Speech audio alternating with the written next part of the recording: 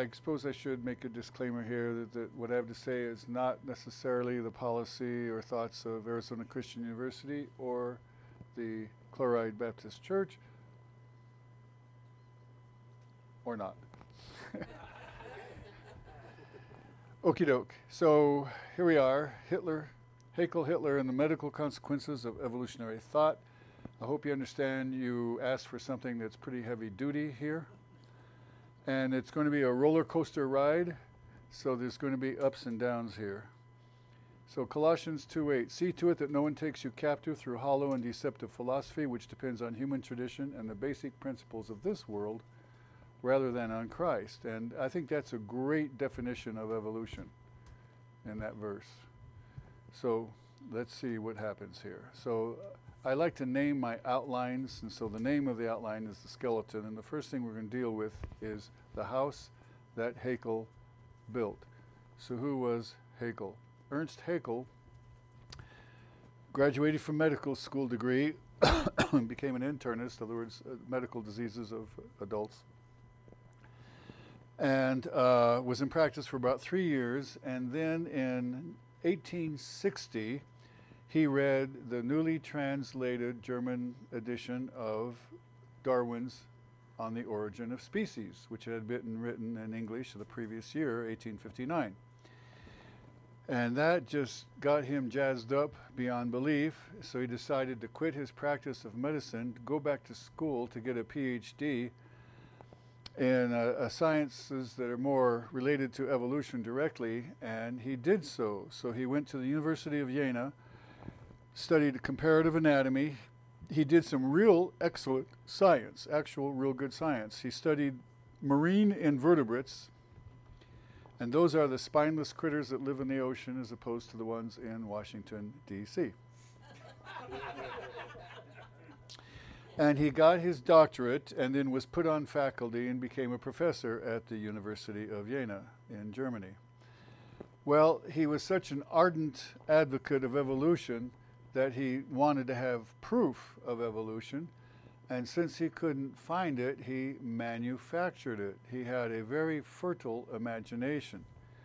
And he also was an excellent artist, very good artist.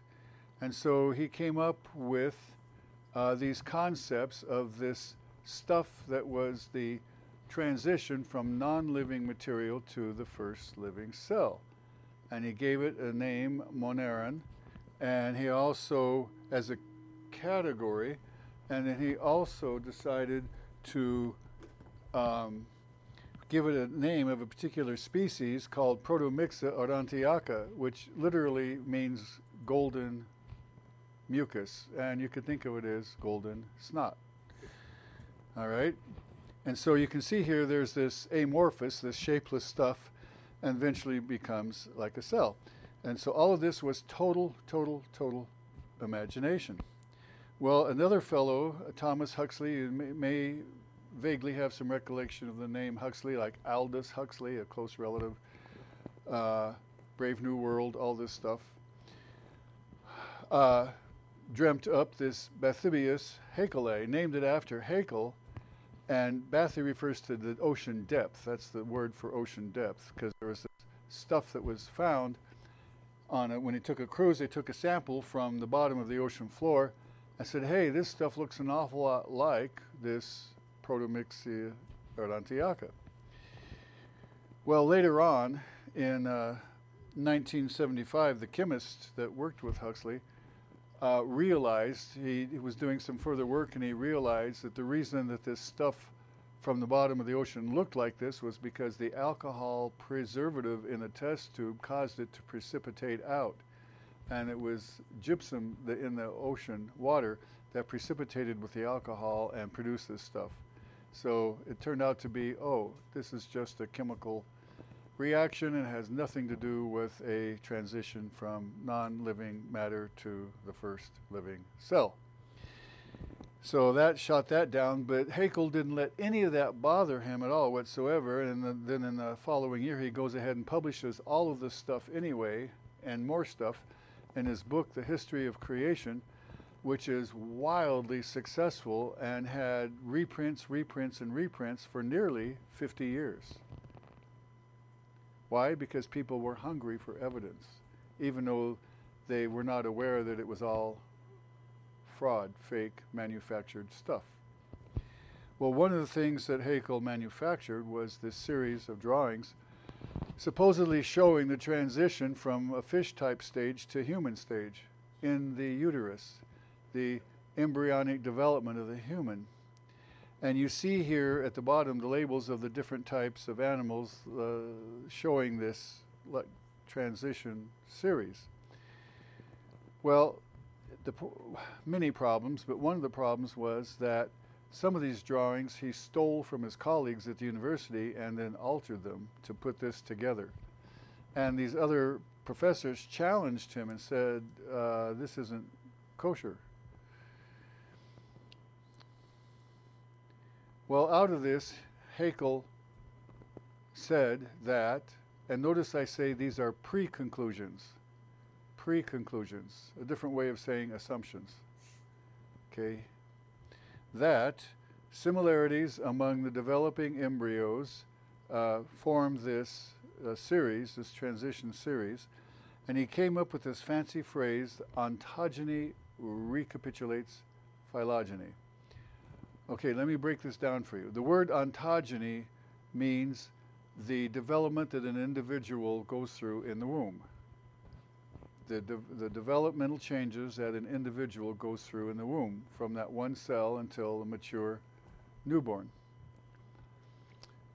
Recapitulates means retraces the course of. Phylogeny means the evolution of the species. So this three-word phrase means that the course of development of the individual in the womb retraces the history of the course of evolution of the species. To make that sound even more fancy and legal law, he called it the biogenetic law. Okay. Notice that's similar to what Pasteur came up with, the law of biogenesis. When Pasteur's law of biogenesis is life can only come from life. Quite the opposite, yet the same words, same syllables being used to mean two totally opposite things. So here you see the comparison of Hackel's drawings on top with actual photographs of the embryos from these other species. And you see the names of the species at the top of the slide, and you can see that there's no resemblance whatsoever. Okay, so this was total fraud. So when I told you that the other professors were not happy with what he said, they took him to court in the university court, not civil court. And there was a conviction of fraud in this year prior to the publication of his book, The History of Creation. And confession was forced out of him, but he blamed the draftsman. And he didn't bother to tell them that he was the draftsman. A real upright standing guy here. And then again, he published this stuff anyway in 1876. He didn't let this bother him. Well, part of the stuff that he published were these concepts of these, quote, vestigial organs. Vestigial meaning a trace, a leftover from previous stages of evolution. And so he named these structures that you see there indicated by the 4 yellow lines, gill slits. All right, well, and then this structure he called the yolk sac and then the tail. Let's take a look at each of these in some detail. So the so-called gill slits, the 4 of these pharyngeal pouches, the correct name, pharyngeal pouches. Okay, the first one formed the lining of the middle ear and the eustachian tube. That's the tube that connects the middle ear to the throat. So there we are, no gill slits. And here is a diagram showing the structure of the outer ear, the middle ear, which is outlined in blue, and then the inner ear, which is where our senses of balance motion. And so this is what develops from the first pharyngeal pouch. Second pharyngeal pouch, again, there's no gill slit whatsoever, involves the formation of the tonsils. So here you see, the tonsils that people get tonsillitis with, and also the adenoids, which are like the tonsils, but they're further back and up in the throat. Also from this third pharyngeal pouch, an organ called the thymus, which sits basically on top of the heart, and the inferior pair of parathyroid glands. There are 4 thyroid glands, parathyroid glands altogether. They're little small things, as you see here. And then the fourth pouch supplies the superior parathyroid glands. Now notice, this is not a mistake, it's not backwards.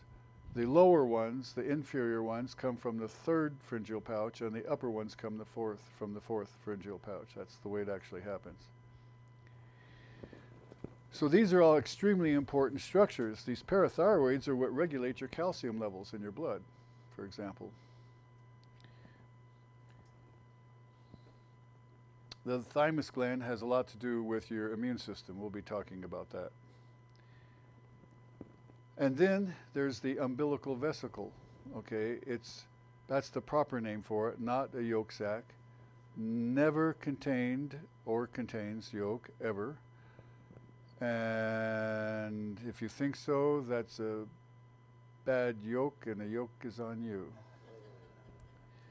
The site of embryonic blood formation, where blood is first made in the body, is in this umbilical vesicle. Also gives rise to cells that migrate and form a portion of the intestine, and arteries that serve the intestine, and some of the blood vessels that form in the umbilical cord, as well as cells that migrate and end up becoming the organs of reproduction. So these are all extremely important things. This is not a leftover, not a vestige from evolution. Here is an actual photograph of an embryo in the red circle and the umbilical vesicle in the blue circle. Okay, so this is what they actually look like at that stage of development. Regarding the so-called tailbone, tail, everyday usage we say, I fell and broke my tailbone, right? We hear that all the time. Well, never was a tail, but it was the inferior part of the spinal column. So let's talk about this business of these vestigial organs. Vestige meaning a leftover, a trace, a footprint of something previously. So these are considered to be degenerate or imperfectly developed organs, structures, having little or no use, but had a use previously in an earlier stage. Well, this is totally an imaginary thing, because these things don't exist in our bodies. What about the tailbone, as it's called? Well, its real name is the coccyx, and it is the most bottom inferior end of our spine, and it serves a very important function. It's an anchor for muscles that form the pelvic floor, that these muscles hold in the contents of the lowest part of your abdomen. And these muscles are used to stand up, sit down, and to have a bowel movement. And so for anybody who has had the displeasure of falling and fracturing their coccyx or tailbone, as is shown here in this x-ray, they will tell you that it hurts way too much to stand up, sit down, or have a bowel movement. So it's not a leftover. It serves a very important function of muscle attachment. Well, another supposed leftover is this business of the external ear muscles. So here in the rabbit, you see here that the great example where rabbits can rotate their ears to focus in on where a sound is coming from so they can locate the source of the sound. And there are some people who can wiggle their ears, it's true. but these external ear muscles that are in our scalp are located here. There's 3 of them on each side. And what these are used for is in people, is to contract and generate more heat to keep warm the blood going to the outer ear when you're in a really cold situation. So here's the kid who can wiggle the ears, all right? And then here is this thing I said about contracting and generating heat to keep that blood warm. On one of my mission trips to Russia, I needed that because when I walked outside, I didn't have any covering on my head, and I had this instant severe headache from the intense spasm of those muscles. It was really bad. And I mentioned it to the folks I was with, and they immediately supplied me with one of these. So that I could put it, and right away, as soon as I put that on, that spasm stopped and the headache went away. It was amazing. All right, well, going back to the tonsils here and that second pharyngeal pouch, you see here where they're located, and a lot of people have had sore throats due to infections there, either due to a virus or due to a bacteria, usually streptococcus. And the adenoids further up and back in the very top part of the throat back there. Well, these are not useless leftovers that were put there by God for surgeons to take out and make lots of money. They're a very important part of the immune system. They're the first interceptors of bacteria or viruses when the person in front of you has coughed on you and is transmitting these organisms to you. So these organs pick those up and use them to stimulate the immune system to make antibodies to help protect you and fight that infection. So they consist of what's called lymphoid tissue, filtering these things out and stimulating the immune system. And then people who have had their tonsils taken out do have an increased rate of developing these various problems: Hodgkin's disease, a form of cancer, asthma, and chronic lung disease, than people who still have their tonsils. So there's a good reason to leave those things in. They belong there. They do something useful. Okay, regarding the thymus and the inferior parathyroid glands, we said again, these are very important uses, that there are not gill slits. And that this thymus is very important for how the immune system is to function once the baby is born and out into contact with the world. The way we make antibodies is that we make, remember I talked about in the DNA talk about how there is splicing and dicing of the RNA to make different proteins. Well, those proteins, certain of those proteins are what make up the antibodies in our system, and the cells that make those antibodies, how they do that. And so what we do is God designed this whole system so that we make literally many millions, if not billions, of different kinds of antibodies just through this process of slicing and dicing the RNA. So the job of the thymus is to sort those out and see which of those will react with anything that's not us, non-self, versus which of those cells that make these things react to our own tissues.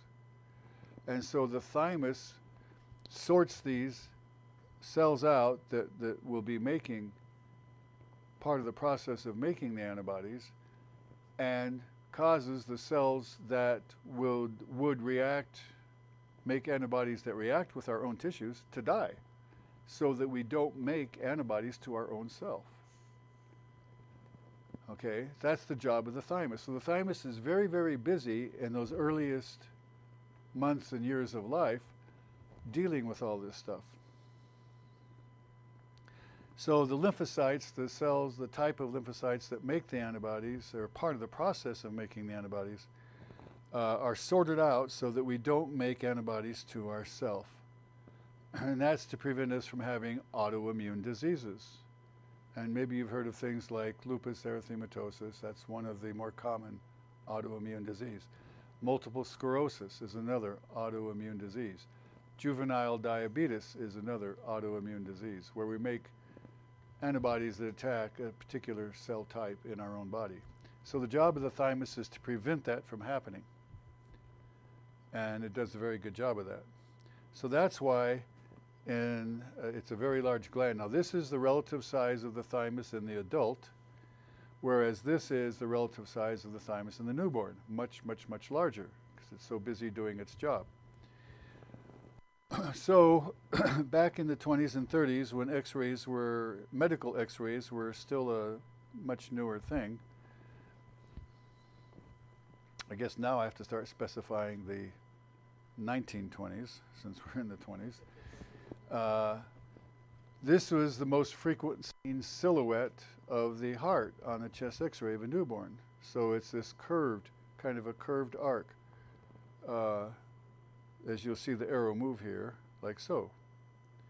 All right, that's the usual silhouette seen. But on some newborns' chest x-rays, this was seen. This very angular silhouette called a sail sign, like the sail on a yacht, a sailing ship. And this was assumed, again, due to evolutionary ignorance and arrogance, to be an abnormal thing which had to be irradiated out of existence. So these newborns were given radiation to make that thing go away, having no clue what the job of the thymus was, and having no clue that this just simply was a normal variant because of being so big. So those children ended up subsequently with higher incidences of cancer of various tissues in that region because of the radiation. Okay, this is why there's this business of medical consequences of evolutionary thought. See, this turned out to be malpractice. Okay. Finally, by the 1940s, they realized this was a normal variant and quit doing this. All right, and then here's the business of the parathyroid glands. Again, there are no gill slits, and mentioning here that their job is to regulate calcium levels. So there's 4 of these parathyroid glands. They're little tiny things sitting on top of the thyroid itself. And so those are important. When someone's thyroid has to be taken out for cancer, the surgeons are careful to leave the parathyroids in and to not take them out. Okay, that umbilical vesicle, with the evolutionary influence, mistakenly named originally the yolk sac, it is the first site of blood formation. All right, and it is a pattern that goes like this. In the first portion of pregnancy, let me correct the name for you. Okay, so umbilical vesicle, not yolk sac. In that first portion of pregnancy, blood is formed there in that structure. Well, where is blood formed in us as adults? In our bones. Well, that embryo doesn't have bones yet. So it's got to have somewhere else to make blood. And so it's made in this umbilical vesicle. In the middle portion of pregnancy, blood is then made in the liver and spleen. Isn't that crazy? I bet you didn't know that. Liver and spleen.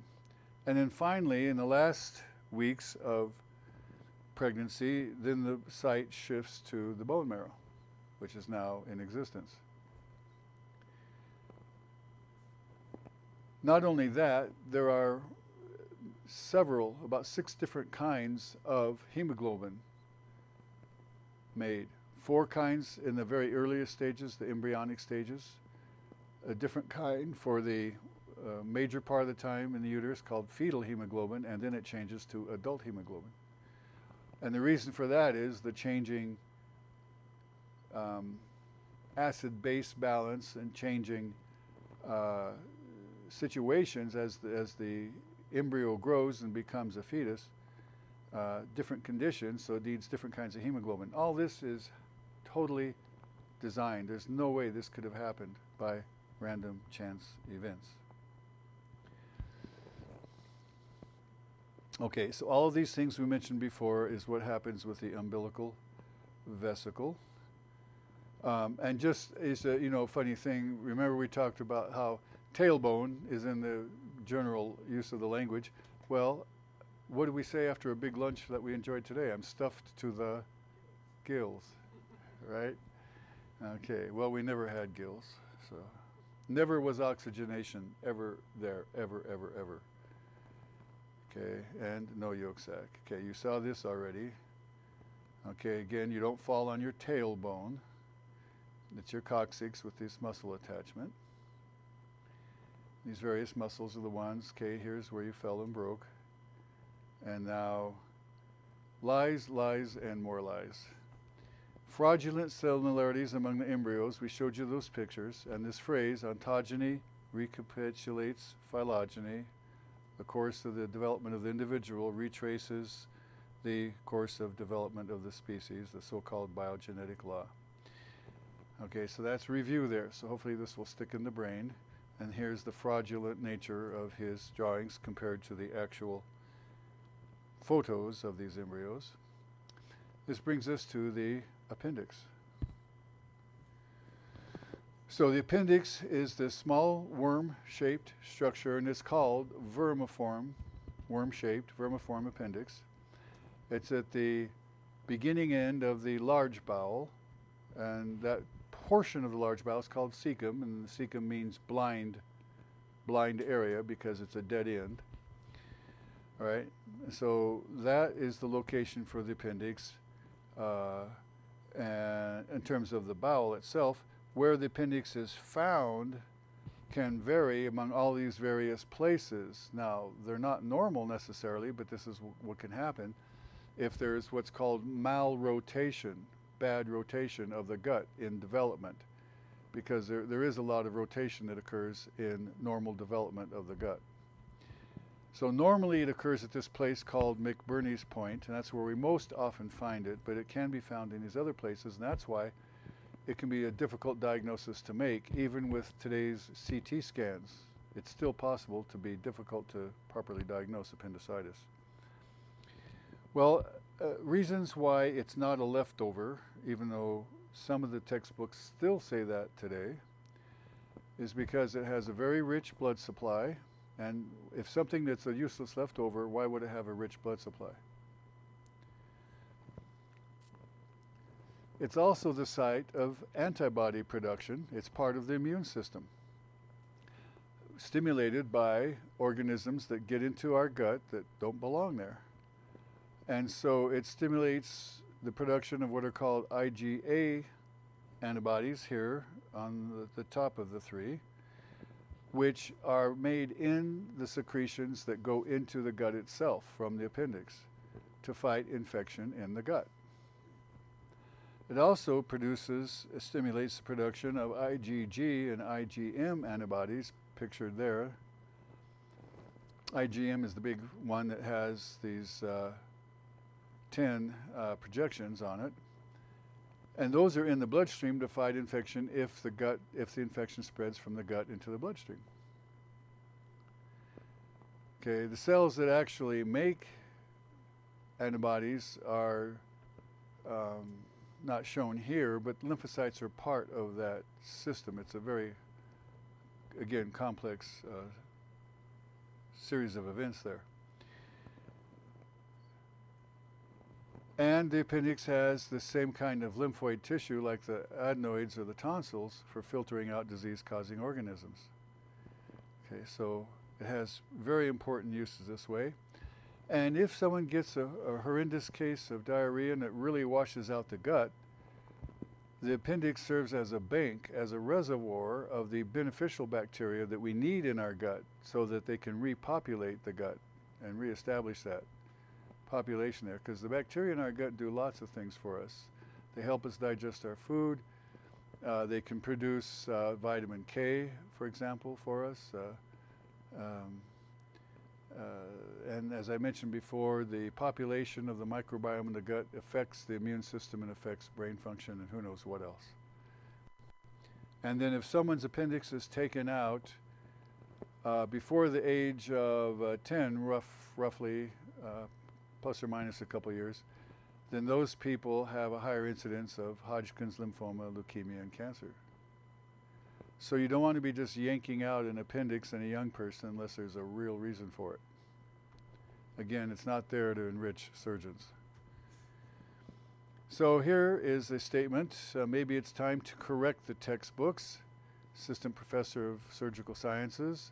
Many biology texts today still refer to the appendix as a vestigial organ. Well, in humans, that's not the case. However, in these aliens, it could be. They say, "Hello, Earthling. We are benevolent beings from another planet, identical to you in every way, except that our appendix has a purpose to shake with." Oh, crazy imagination. So, there is one true vestigial organ in the universe. And I'll ask you ladies, can you figure out what it is?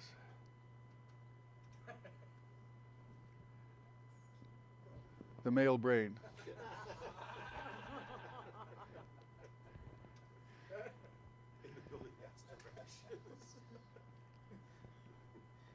So you see there's all sorts of goodies there. Resting lobe, interruption lobe, commitment molecule, listening particle, atom of personal hygiene, air guitar, TV, math stuff, ball sports, computer programming, love for beer and whiskey, inability to ask for directions. Air guitar. Well, here is Darwin's original sketch in his notes of this idea of this tree from that first cell branching out and then having more complex organisms develop. And he wrote that in 1837, and so then Hackel was the first one to actually expand on that idea to specifically include people in this diagram here. Now it's in German, and Menschen means top. At the top means man. And what was meant in a very racist way was Caucasian males. All right.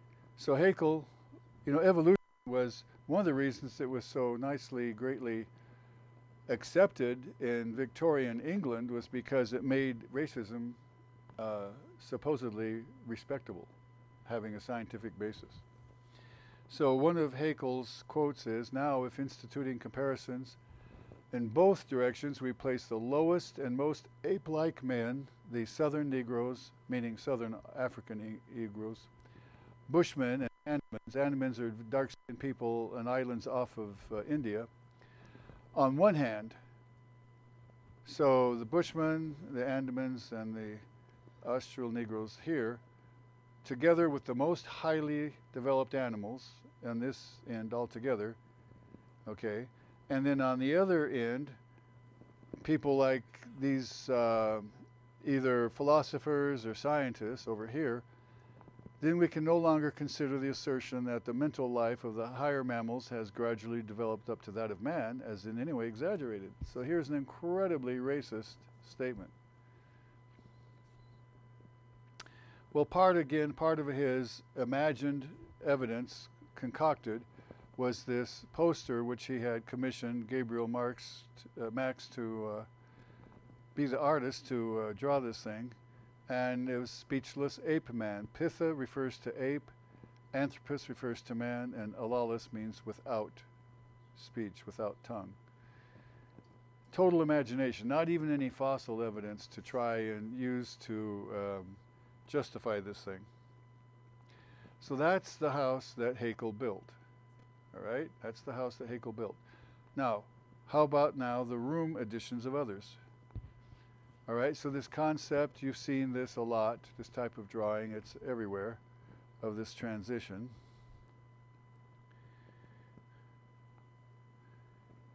Concept of subhuman types, that people groups who haven't evolved as further along as others. So Orientals were supposedly evolved from orangutans, all right, and then from gorillas, blacks, and then from chimpanzees, we have Caucasians, and then from baboons, Jews. This is what they taught. Okay? You laugh, but think about this. What if you're one of those groups considered to be subhuman? Okay? And these folks were serious.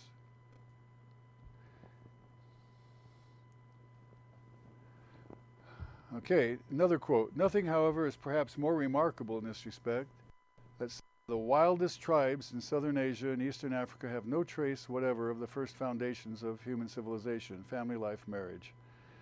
They live together in herds like apes, generally climbing on trees and eating fruits. They do not know of fire and use stones and clubs as weapons, just like the higher apes. He's making some pretty judgmental statements there, probably not well observed. Okay, here's this fellow in Germany, Alfred Plertz. First proposed the ideology of racial hygiene, cleansing of the race. In 1895, building on the house that Hackel built. So here's a room edition. And in 1905, he and Dr. Ernst Ruden founded the German Society for Racial Hygiene. Okay?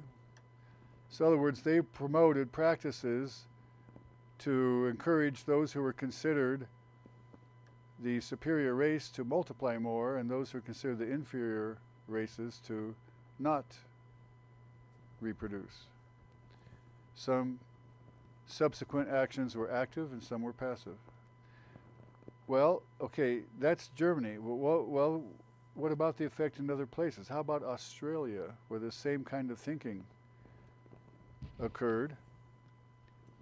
And so you can see the Aboriginal population took a horrendous nosedive.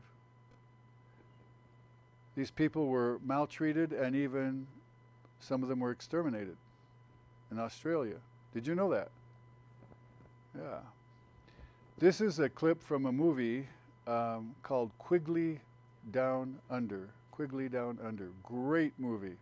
Highly recommend you get a hold of it and see it. It might even be a good movie for your Friday night thing. It's not a Christian movie per se, but it certainly makes the point about the poor treatment of these folks in Australia. Tom Selleck plays the main character in it. I'll just not give you any spoilers here. Well, here's the fellow who was in charge, the, quote, chief protector of Aborigines in the Northern Territory of Australia. And he, who's supposed to be protecting these folks, said, the Aboriginal has no sense of responsibility and, except in rare cases, no initiative. Customs are revolting to us, and they are far lower than the Papuan New Zealander or the usual African native. This guy's supposed to be protecting these folks. Well, let's go to Southwest Africa. You see it labeled as Namibia, but in the early parts of the 1900s, it was a German colony, and it was called German Southwest Africa at that time. Okay. And there were two particular, among the other several people groups there, the Herero and the Nama, and they had the nerve to revolt against the situation where there were two different sets of laws, one for whites and one for blacks. And the set of laws for the blacks were quite harsh. They dared to revolt, and the ones who weren't shot outright were chained and put into concentration camps. Okay, so this would be about 115 years ago. And they were not well fed, as you can see here. So this is in the 1900s. Okay, so this type of treatment, so this is another room addition to the house that Hackel built from German authority. All right, other countries objected to what was going on here. And the response of the German leaders was, well, these people are subhuman, they're not fully evolved, so it's okay. one of quotes of Hackel was, "Politics is applied biology." Politics is applied biology. Okay, and we'll come back to this. Well, another place where this evolutionary thought was certainly taking root was in Russia. There's a veterinarian named Ilya Ivanov.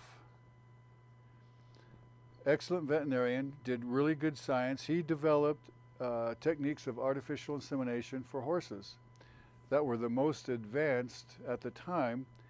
And so prominent horse people from North America, South America, all over Europe, took their prime horses there, and he would do the artificial insemination so that there would be many, many, many more offspring from a particular stud horse than what would happen naturally.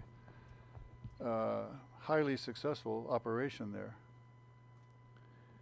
Well, he also did this with different types of rodents and ended up proving inadvertently this concept of biblical kind, that these certain groups of rodents could be interbred and get successful offspring.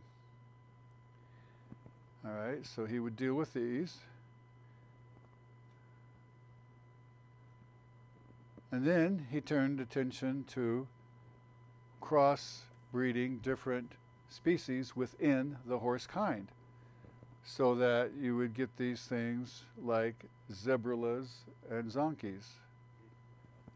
All right. He also then turned his attention to the cow kind and crossbred the European bison with the Swiss milk cow, and got a beast which would be able to eat not only just the nice green rich grass, but also these areas where it was crummy weeds, and still produce milk and meat. So this was excellent science on his part. So then he decided to turn his attention to the attempt to hybridize humans and apes. And so when this was announced, the World Congress of Zoologists met in Graz, Austria, and said, "Yay, go for it." And then Hackel encouraged, along with the Dutchman Herman Mohns, these guys encouraged Ivanov to do this. Mohns meets with him and says, "Yeah, what can we do to help?" The Prussian Academy says, "Yeah, we'd like to help you out." The Soviet government gave funds to help him keep going. The British government promised funds. American Association for the Advancement of Atheism said, "Go get him." And then Professor Klotz at Heidelberg, University of Breslau, helped promote this. Same with this English physician, Cruikshank. The Pasteur Institute said, "Hey, you can use our simian facility, our ape facility in French Guinea, in West Africa, and go there and do your research and your attempts to do things there." And the Soviet Academy of Sciences put their stamp of approval on it. So here you see this fellow named England. He was an American, but named last name England, saying scientists are confident that hybrids can be produced, in other words, between humans and apes. And in the event we are successful, the question of the evolution of man will be established to the satisfaction of the most dogmatic anti-evolutionists. Guess what publication published this, the article from which this was taken? Make a wild guess.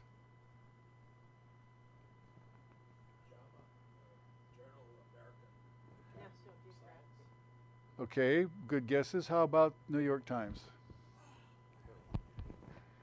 Okay, looks like the New York Times has never changed. All right. Well, the attempt was made to put human sperm into apes, human sperm into female apes down at that French station in French Guinea. None successful. Then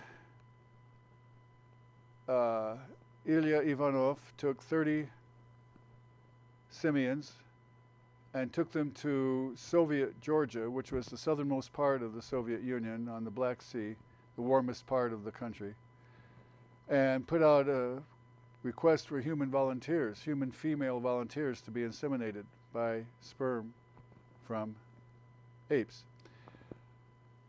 There is record of at least one lady volunteering from St. Petersburg who said,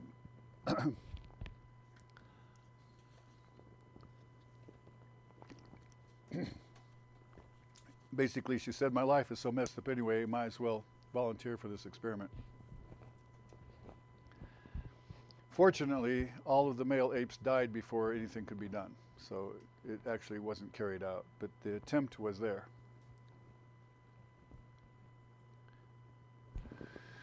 Okay, Hitler moves into the house. So the Nazi Party used not only Hackel's quotes, but also Hackel's justifications for racism, Nazification of healthcare, social Darwinism. Boy, is this starting to sound like stuff going on close to home? So, for example, the Nordic type, the Northern European, Scandinavian, German type, was considered superior. Teachers had to record various physical features of their students and record them, plot them. And then the individuals were judged whether or not they were of the superior race or not. Through the schools. Does this sound similar to, what's this called today? RCT or CRT, critical race theory? Okay, so this at the top in German, it says the biology of development, and this is showing the Nordic race growth through the various stages to adult stage. So this is the kind of displays they had with their racism. Okay, so folks who were designated for extermination were the physically deformed, and it was shown here that they found graves with thousands who were killed because they either had physical deformities or considered to be mentally deficient, for example. Okay, and this was published, this was a new finding in 2006 that hadn't been discovered yet. Isn't that amazing? So many years after the end of the war. So this part here, 22 of the skeletons appeared to be children ranging from newborns of 7-year-olds, newborns to 7 years of age. Signs of physical or mental disability such as Down syndrome. According to Jenner, a German historian, up to 8,000 minors died in facilities for the disabled. Additional 70,000 disabled mentally ill deliberately killed adults in death camps.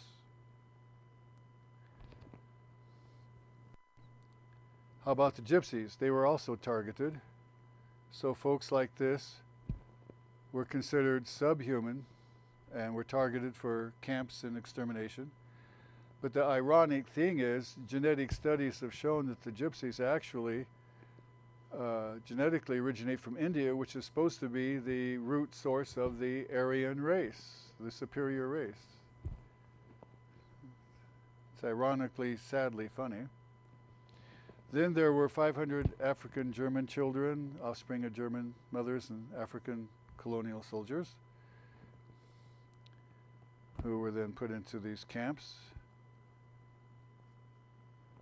and not treated well. And the Slavic peoples were considered to be subhuman by Hitler and his cohorts. Well, East Europe is mostly Slavic peoples. Hungary is an exception, but the rest of the countries, Slavic. And the concept that Hitler had was he wanted to replace the Slavic peoples with his superior Germanic Aryan race, as he saw it. These are the territories that the German armies actually occupied. And so they developed a plan when it was discovered that caladium, this plant here, a particular species of it found in the jungles of South America, had chemicals in it that actually would cause chemical sterilization of people. Okay, so they decided, well, okay, we can manufacture this stuff, give it to all these Slavs. We don't kill them because we use them for their labor until they get worked to death, and then we multiply and replace them. That was the plan. Hitler's plan.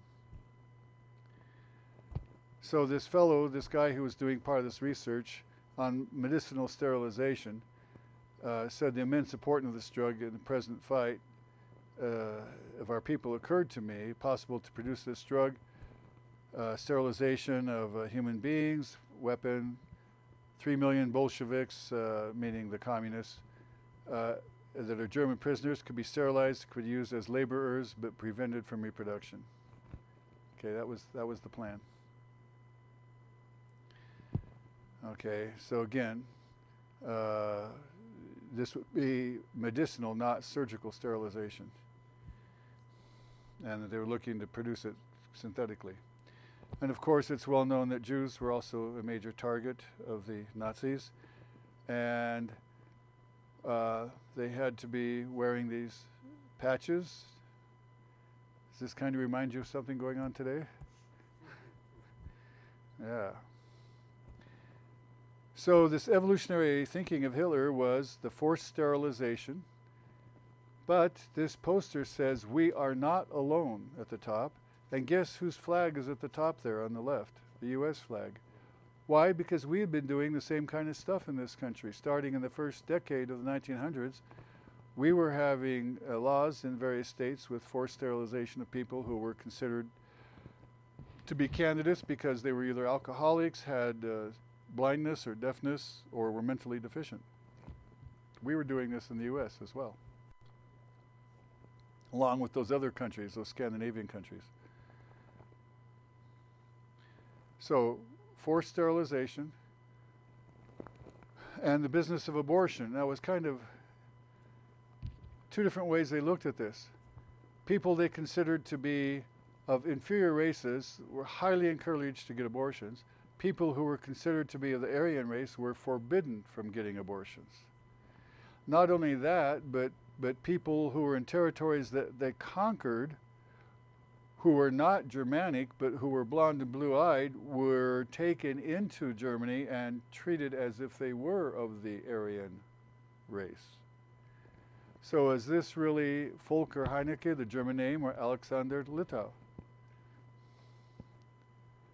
Okay, so it was really inconsistent in how they acted. So we talked about sterilization, the abortion, euthanasia. Okay, supposedly the word means good death. Okay, so they're talking about putting the people to death.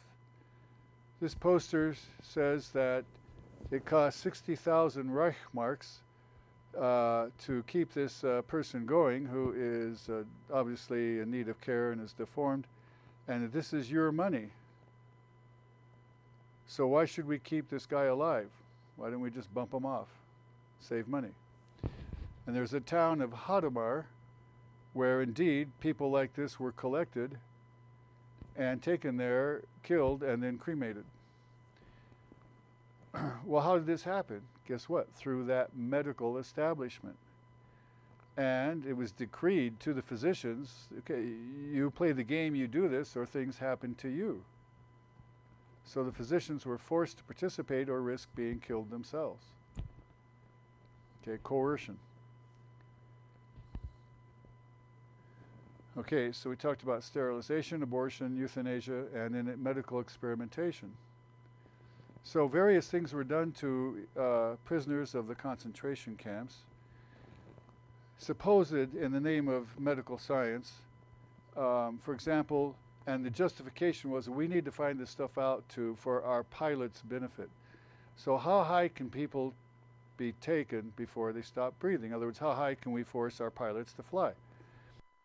And so they used these pressure chambers to simulate altitude and then see when they would stop breathing.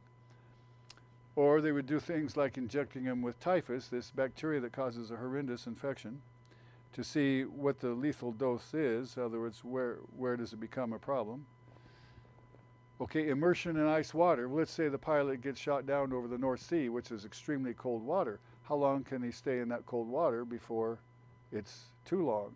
And so they would put people in ice cold water and time it and see how long it would take them to not survive.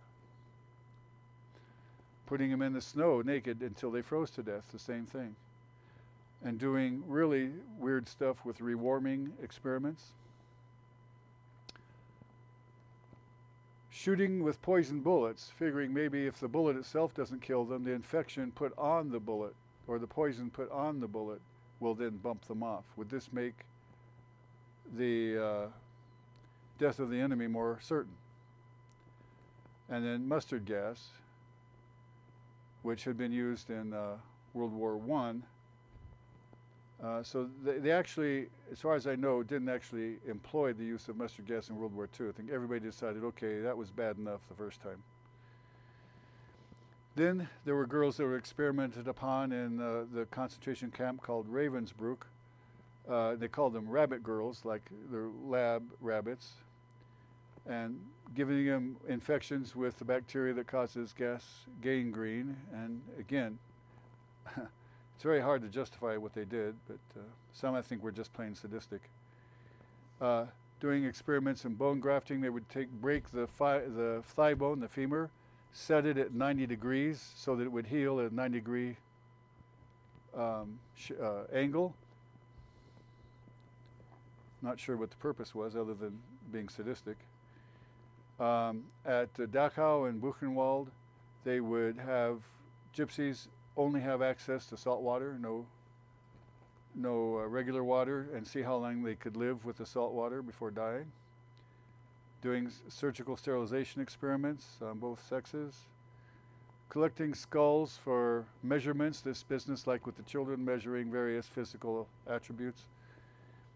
Strasbourg was occupied, part of France occupied by the Nazis, and so they had them collect skulls there from various people types, measuring them, supposedly having different characteristics for different, quote, races.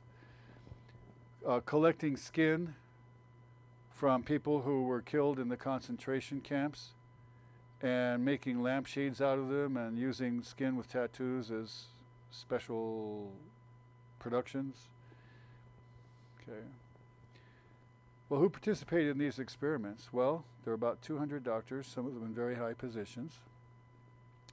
Was there an outcry by the rest of the medical profession? And the answer was no, as I mentioned, because the threat of death. You don't play along, you die. Then finally, physicians and medics in the Air Force, Luftwaffe, the Air Force, began to object when they repeated these high altitude simulations with coldness, and they said, okay, enough's enough, go away.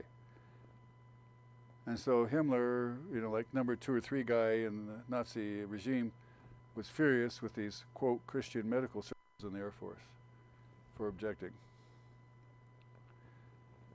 Okay, so we talked about all of these things, and now we get to genocide. So now they graduate to outright genocide.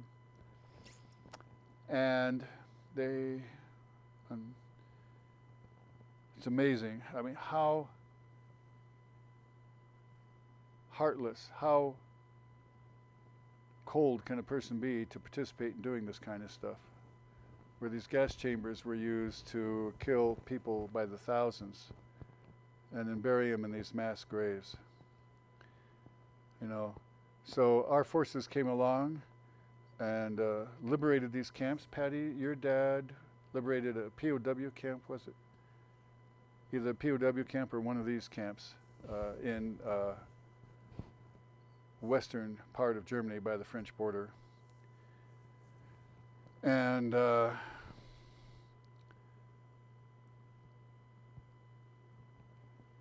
this goes back to using the healthcare system as a way to coerce everyone to submission. So even back in the 1880s, this socialized healthcare was started by Bismarck, and Hitler actually used that system then to complete the process, socialize healthcare, and then make it a part of the Nazi coercion regime. And so the physicians were forced to report things such as this child with this deformity. and then bad things would happen. So there was a book documenting a lot of this stuff called Doctors from Hell. Then there's the expansion of the house of death. And we talk about abortion here, and I showed you this photo taken of an embryo, human embryo, and this is justified by these drawings. Now, certainly by 1950, we had photographs of these various embryos showing this. It definitely is not the case. Yet, this kind of stuff was used with Roe versus Wade for the Supreme Court to allow legalization of abortion in 1973.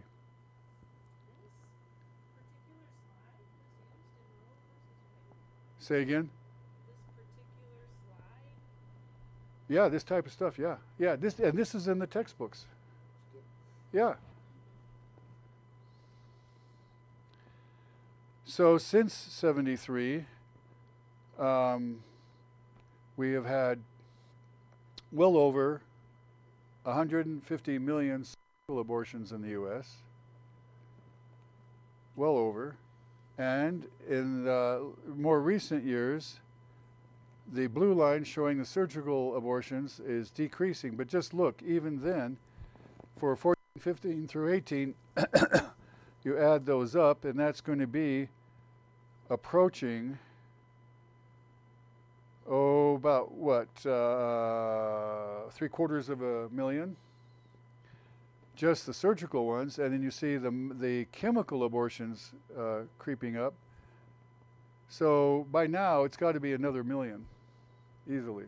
And these are just the ones that are documented. We don't know about the ones that are not documented. So, yes, we can point our fingers at the Nazis, but then we have to look in the mirror and point the finger at ourselves as a nation for this going on. Well, the Mexico City policy refers to whether or not the U.S. government is going to provide funds that end up eventually being used for abortion in other countries. And so I think it's very interesting. Okay, Reagan initiated the policy saying, no, we're not going to be funding abortions in other countries. And look how the breakdown is as to which president said, yes, the policy is in effect, meaning we're not doing it, versus the ones that say, oh yeah, we're going to go ahead and do this. Isn't it very interesting how clear-cut that is? It's black and white. The one short period of 1 year exception under Clinton was because Congress said, no, you're not funding. But then that got changed again.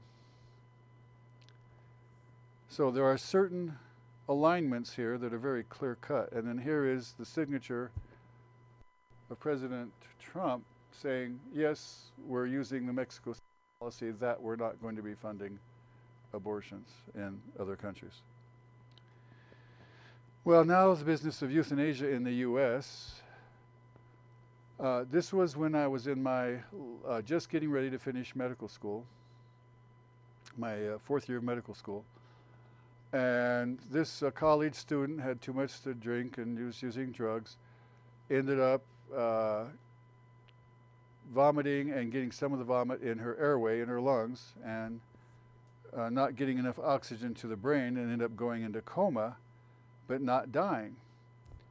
And so she was in coma for an extended period of time, and her folks said to the docs, you know, can we just not support her on the respirator and just let her go?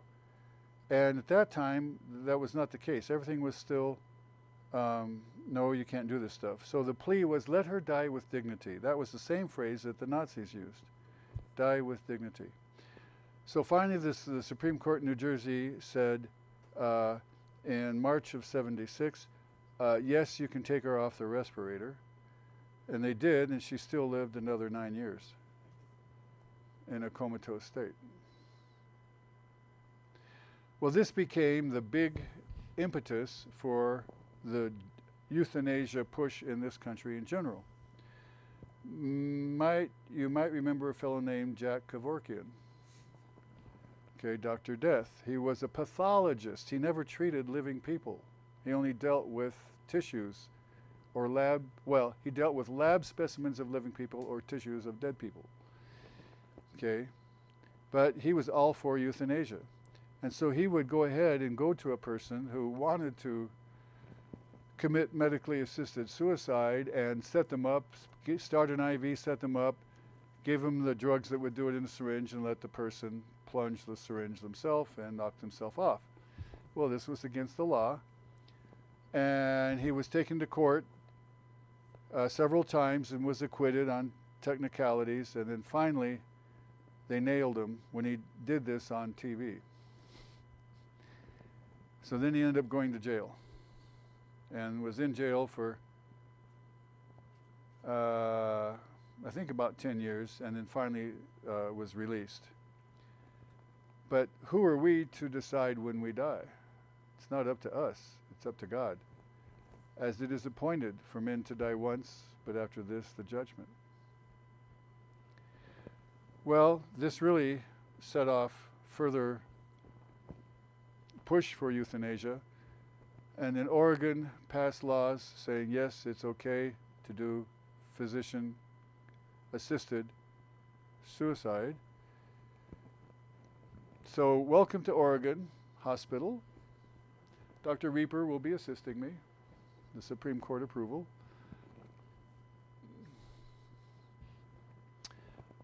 Netherlands was the first nation to legalize euthanasia. And who do you start with? The most defenseless, the newborns. So they were doing this on so-called mercy killings of terminally ill newborns. So then Washington State has its first death under the assisted suicide law. Okay, this is 2006. And then we have this professor at the University of Texas, Austin, who said, Earth would be better off with 90% of the human population dead. Every one of you who gets to survive has to bury 9. Biggest enemy we face is anthropocentrism, meaning that man is the center, the thought that man is the center of creation.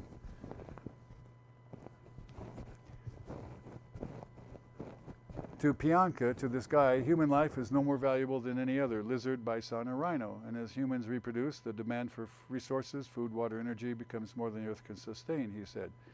Well, that's because he doesn't understand how things really work. Obviously, he has no knowledge of the Lord, or at least won't acknowledge it. And what gets me is these people assume that they're in that 10% that should survive. So they're self-appointed superior folks to dictate to the rest of us. Does that sound familiar today? Well, thoughts have consequences, and such as this business that simians, meaning apes, are really just another species of people. They should have human rights. And Spain actually passed legislation saying that simians have human rights. Okay, Spanish Parliament approves human rights for apes. Okay. Well, all right. So did we descend from apes? Okay, so here is another Gary Larson cartoon. It came from Olduvai. That's the gorge in Canada where Lucy was found, one of the supposed ancestors of us. But she's actually been dethroned and taken out of that line, and actually she turned out to be a he anyway. So, but do you know why Lucy was named Lucy? Because the Beatles song "Lucy in the Sky with Diamonds" was on the radio at the time.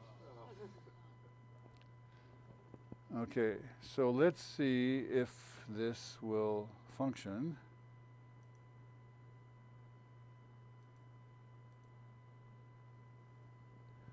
This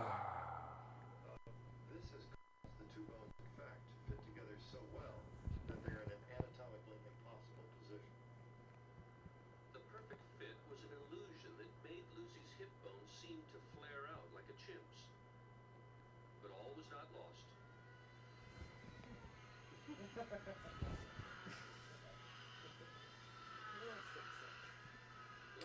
decided he could restore the pelvis to its natural shape. He didn't want to tamper with the original, so he made a copy in plaster. He cut the damaged pieces out and put them back together the way they were before Lucy died. It was a tricky job, but after taking the kink out of the pelvis, it all fit together perfectly, like a three-dimensional jigsaw puzzle. As a result, the angle of the hip looks nothing like a chip's, but a lot like ours. Okay, the point of that was Lucy was supposed to be part of this progression of evolution from ape to human, and its pelvis was exactly that of a chimp. And that's why they said anatomically impossible position, meaning anatomically impossible to be on the road to becoming human. So if you don't have the evidence, you manufacture it. Literally, manu means hand. Okay, so with his hands, he manufactured the evidence. Okay, and yet they passed this off as science. This was on the national PBS broadcast. Okay, and they accuse us of not being scientific. All right. Well, it turns out that hoof you saw at the beginning was they were supposing that a hoof of a big beast stepped on the pelvis and broke it. And that's how they could justify it having the chimp shape instead of the human shape. It was broken into a chimp shape. Other folks have looked at this more closely later on, and they think probably what happened was that that particular specimen fell from a very high tree, and acacia tree, and that's how the pelvis got broken. So that's medical malpractice.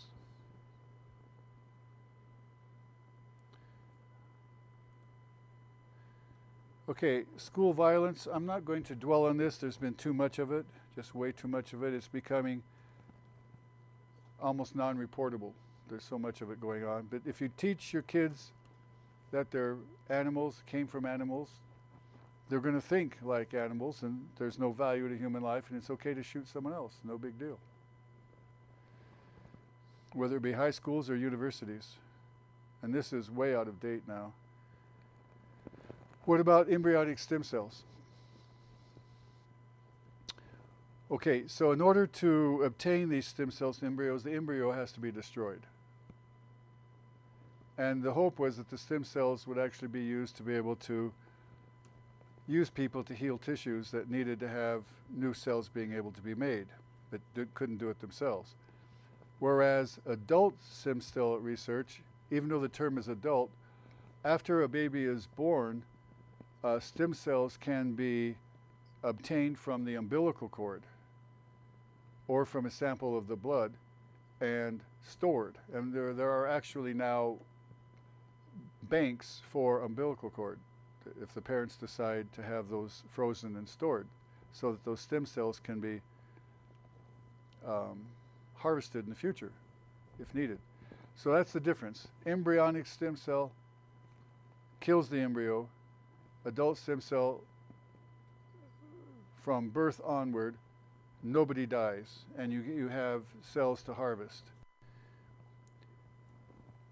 So this is a quote here: rather than furthering discovery, our government is forced what I believe is a false choice between sound science and moral values, Mr. Obama said. In this case, I believe the two are not inconsistent. As a person of faith, I believe we are called to care for each other and work to ease human suffering. I believe we have been given the capacity and will to pursue this research in humanity and conscience to do so responsibly. So what he's saying is, yeah, let's do the embryo thing. Let's do the embryonic stem cell research. It's okay to go ahead and kill all these embryos. That's what he's saying. Well, here's the deal. In comparison, for the source, for the embryonic cell lines, or the adult stem cells from the neonatal, the newborn cell lines, amniotic fluid, umbilical cords, the number of diseases cured by embryonic cell lines is correct, 0. The number from adult stem cells, over 100. I'd say that's a pretty clear-cut batting average, 0 versus 100 plus. So continuing to put money into embryonic cell stem research is a waste, plus the death that it causes. Yet we have these situations where in certain countries, especially some of them in Eastern Europe, but not only there, infants were actually born in hospitals. The parents were told that the child died, but the child was then sacrificed and organs and parts were harvested to get stem cells and other things and then shipped out to whoever would pay for it. Okay? Death for dollars. And then in 2015 in Louisiana, then Governor Jindal announced that there was a plan to investigate Planned Parenthood for using these partial birth abortions and selling body parts. Okay. So, of course, Planned Parenthood was most unhappy with this light being shown upon its activities. Well, today we've got forced organ harvesting going on in China. This very day it's going on. People who are not in support of the communist regime are being put in concentration camps and are being harvested. Especially those of this Falun Gong faith system, but not only them. Well, the architect retards medical research. Okay, this goes back to the business of DNA, and we've talked about this with how much that most of the proteins are made. I mean, all the proteins are made by just this tiny bit of DNA, about 1.5%. Okay, no correlation with the number of genes in a species and its complexity. Much of DNA consists of simple repetitions. Well, we know that these are for organizational purposes, as I mentioned, like the library, and that the DNA that was at that time not known to have function was labeled as junk DNA, and they even called it selfish DNA as well. And there are these particular genes that are able to move around in the DNA, and we now know that those genes turn other genes on and off to respond to what changes are going on in the environment of the organism. Very highly engineered system. So we have here in this OR suite, we have the patient is junk DNA, and we have surgeons who are either evolutionists, creationists, or undecided. He says, okay, Marcus, I'm comfortable with my grasp with junk DNA. How about you? Well, one of the evolutionists said that these transposons, the ones that move around and turn other genes on and off, in his ignorance at that time said it's the sufficient reason of being, as they say in French there, is none. They just exist because they survive. Total ignorance. Okay, so this is showing the chromosome, the very end, the telomeres, the very ends to protect. And so here there is replication showing that the DNA is copying itself, and here is what it actually looks like under an electron microscope picture as the two sets of the mother and daughter, like so. And then they spread out. We now understand that this is many levels of function, as we've already gone over, and that many proteins are used with these systems of DNA, and there's tremendous amount of new information. So as the surgeons are operating, they keep opening up, you know, these Russian nesting dolls, you open them up and there's another one and there's another one and another one. That's what they're finding out, that there is no junk DNA. Its stuff all has a purpose.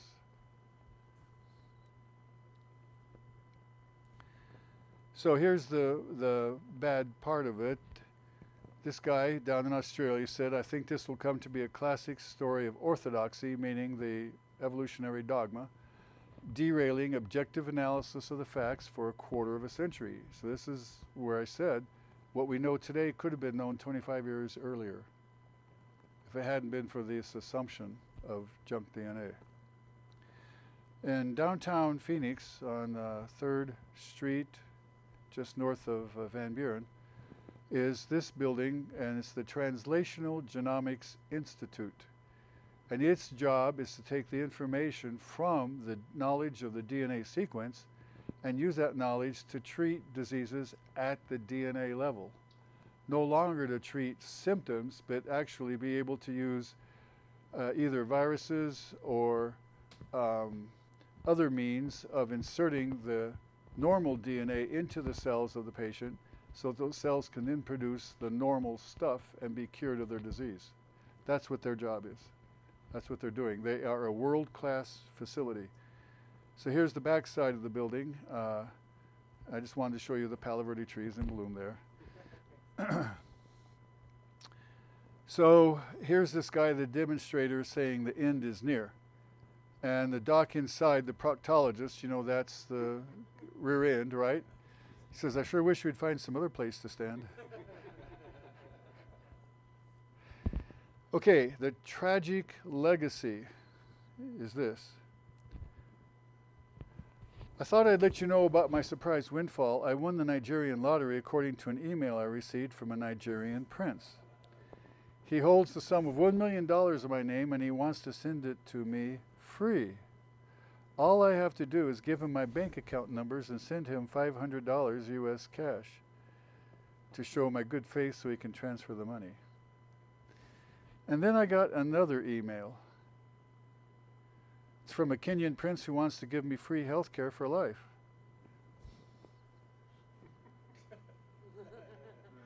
Okay, so this would be what? A rerun of socialized medicine in Nazi Germany. All I have to give him is my bank account number, social security number, confidential health information, and pay $700 per month for a policy with only a $10,000 deductible. Then he can make it happen. Am I on a roll or what? Well, the folks in that administration, Dr. Ezekiel Emanuel and Ram Emanuel, who's now the mayor of Chicago, right? Or was the mayor of Chicago, yeah. Yeah, there's Lightfoot now. We're architects of this kind of stuff, this kind of thinking. What are the potential cost savings from legalizing physician-assisted suicide? Okay, an actual article. That's an article title. So he wrote, when implemented, the complete lives system would produce a priority curve in which individuals between the ages of 15 and 40 would get the most substantial chance of getting care, whereas the youngest and oldest people get chances that are attenuated, fancy way of saying lessened. The complete life system is least vulnerable to corruption. And he calls it a complete life system. It's a upside down. So here's the curve. So this is showing your chances of getting care depending upon your age. Okay. This is a good example of Newspeak. Remember Newspeak from 1984? The book, 1984? Where everything was said one way, but it meant the opposite. So in other words, if you're not, notice I added the word rationing there. That's what it's really about. Any healthcare funding plan that is just, equitable, civilized, humane must redistribute wealth from the richer to the poorer and less fortunate. Progressive poly-regime will control and rationalize, just put ration, not rationalize, ration, control supply. Okay, well, we went through a time with the VA system not being well run, thanks to our President Trump. It has been very well cleaned up.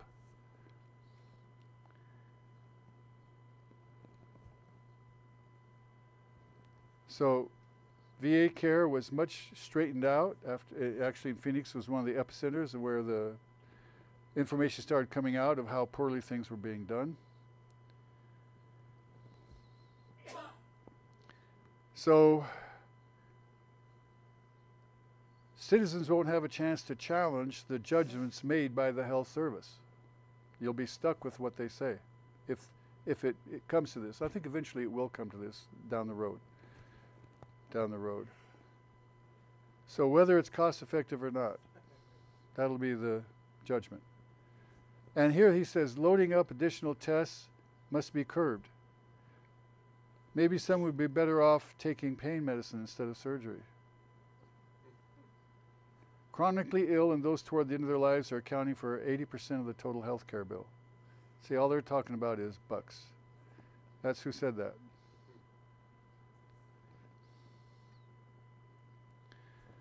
Okay, this is what kills me as a physician. One over-demanded service is prevention. Need I say more?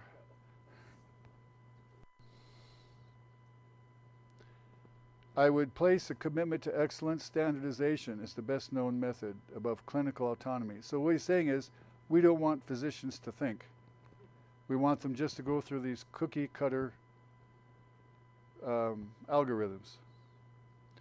Young doctors and nurses should emerge from training understanding the values of standardization. Don't think. Too much individual autonomy. This is the mindset of these people. Paul Krugman was saying, oh, well, yeah, it's this, again, this attitude. 90% of you can die type thing. Yeah. An example is a particular drug used for breast cancer. They said it's too expensive. We shouldn't use it. Again, they're just talking about cost. So here's the deal. Here's the reality. Congress has its own health care that's not available to us. And we pay for their health care. And they have the Cadillac. So we get to pay more for less. Okay, Hackel was also a free thinker who went beyond biology, anthropology, psychology, cosmology, speculative ideas, possible fudging of data, possible. Lack of empirical support for many of his ideas tarnished his scientific credentials. However, he remained an immensely popular figure in Germany and was considered a hero by his countrymen. Notice where this came from. Berkeley, University of Berkeley. So this is the legacy of Hackel, all the stuff we talked about here.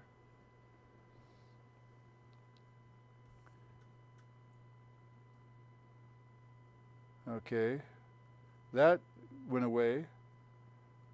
Oh, that went away. Oh, that's not real either. Oh, neither this. But oh, that still lives in textbooks. Oh, that one went away. Okay. These drawings survive in textbooks. Okay, that one's not real. Oh, yolk sacs having a hard time dying. That one was imagination.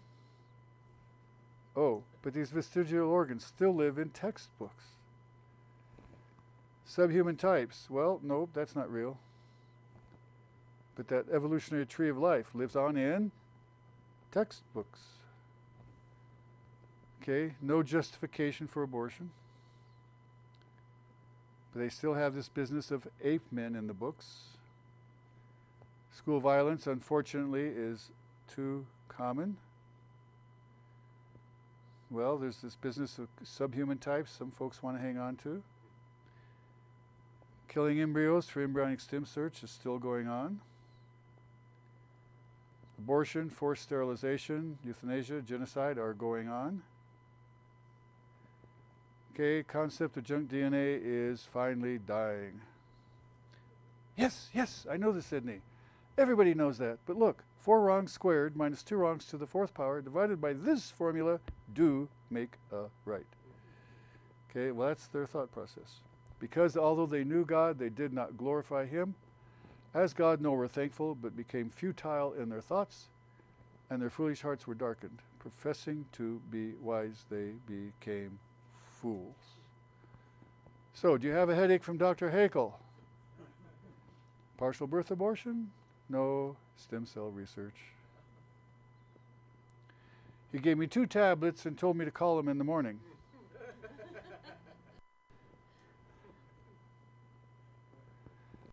The Creator's truth. Then God said, let us make man in our image, according to our likeness. Let them have dominion over the fish of the sea, over the birds of the air, over the cattle, over all the earth, and over every creeping thing that creeps on earth. So in other words, we are to run the show on the planet responsibly, to use the gifts that God has given us in these resources. Responsibly. And the Lord God formed man of the dust of the ground and breathed into his nostrils the breath of life, and man became a living thing. Not from some pre-existing ape, but directly from the elements. The male was made from the dirt. Adam means earth. The word Adam means earth. That's why you ladies are always telling us guys to take a shower. All right? And the Lord God caused a deep sleep to fall on Adam, and he slept. And he took one of his ribs, the side, and closed up the flesh in its place. Then the rib which the Lord God had taken from the man he made into a woman and brought her to the man. So the woman was made cleanly from the tissue from the side of the man. From the side to be equal partner, not from the head to be superior, not from the foot to be inferior, but to be our helpmeet. And do not be conformed to this world, but be transformed by the renewing of your mind. And that's what we're supposed to be doing all the time. And do not be conformed, that you may prove what is that good and acceptable and perfect will of God. So when Eve asked the serpent, was it washed? Well, I'm not sure. I guess it's been washed. The serpent was more cunning than any beast of the field which the Lord God made. And he said to the woman, has God indeed said that you shall not eat of every tree of the garden? So in other words, Satan's tactic is doubt. Did God really say? Did God really say? Yes, he did. And for the disobedience, the wages of sin is death. But the gift of God is eternal life in Christ Jesus our Lord, who sacrificed himself willingly on that cross, shedding his blood to pay the price for our sins. Since he was sinless, he's the only one that qualified to be that sacrifice. So that we can indeed have that personal relationship with him and have eternal life with him. In the real game, this is just the pregame. Down here. This is just the pregame. Listening friends, do you know God? Not just know about him. Today is the day to decide to become his child. God loves you, and Jesus came to die for your sins. In Romans 3:23, we are told, for all have sinned and come short of the glory of God.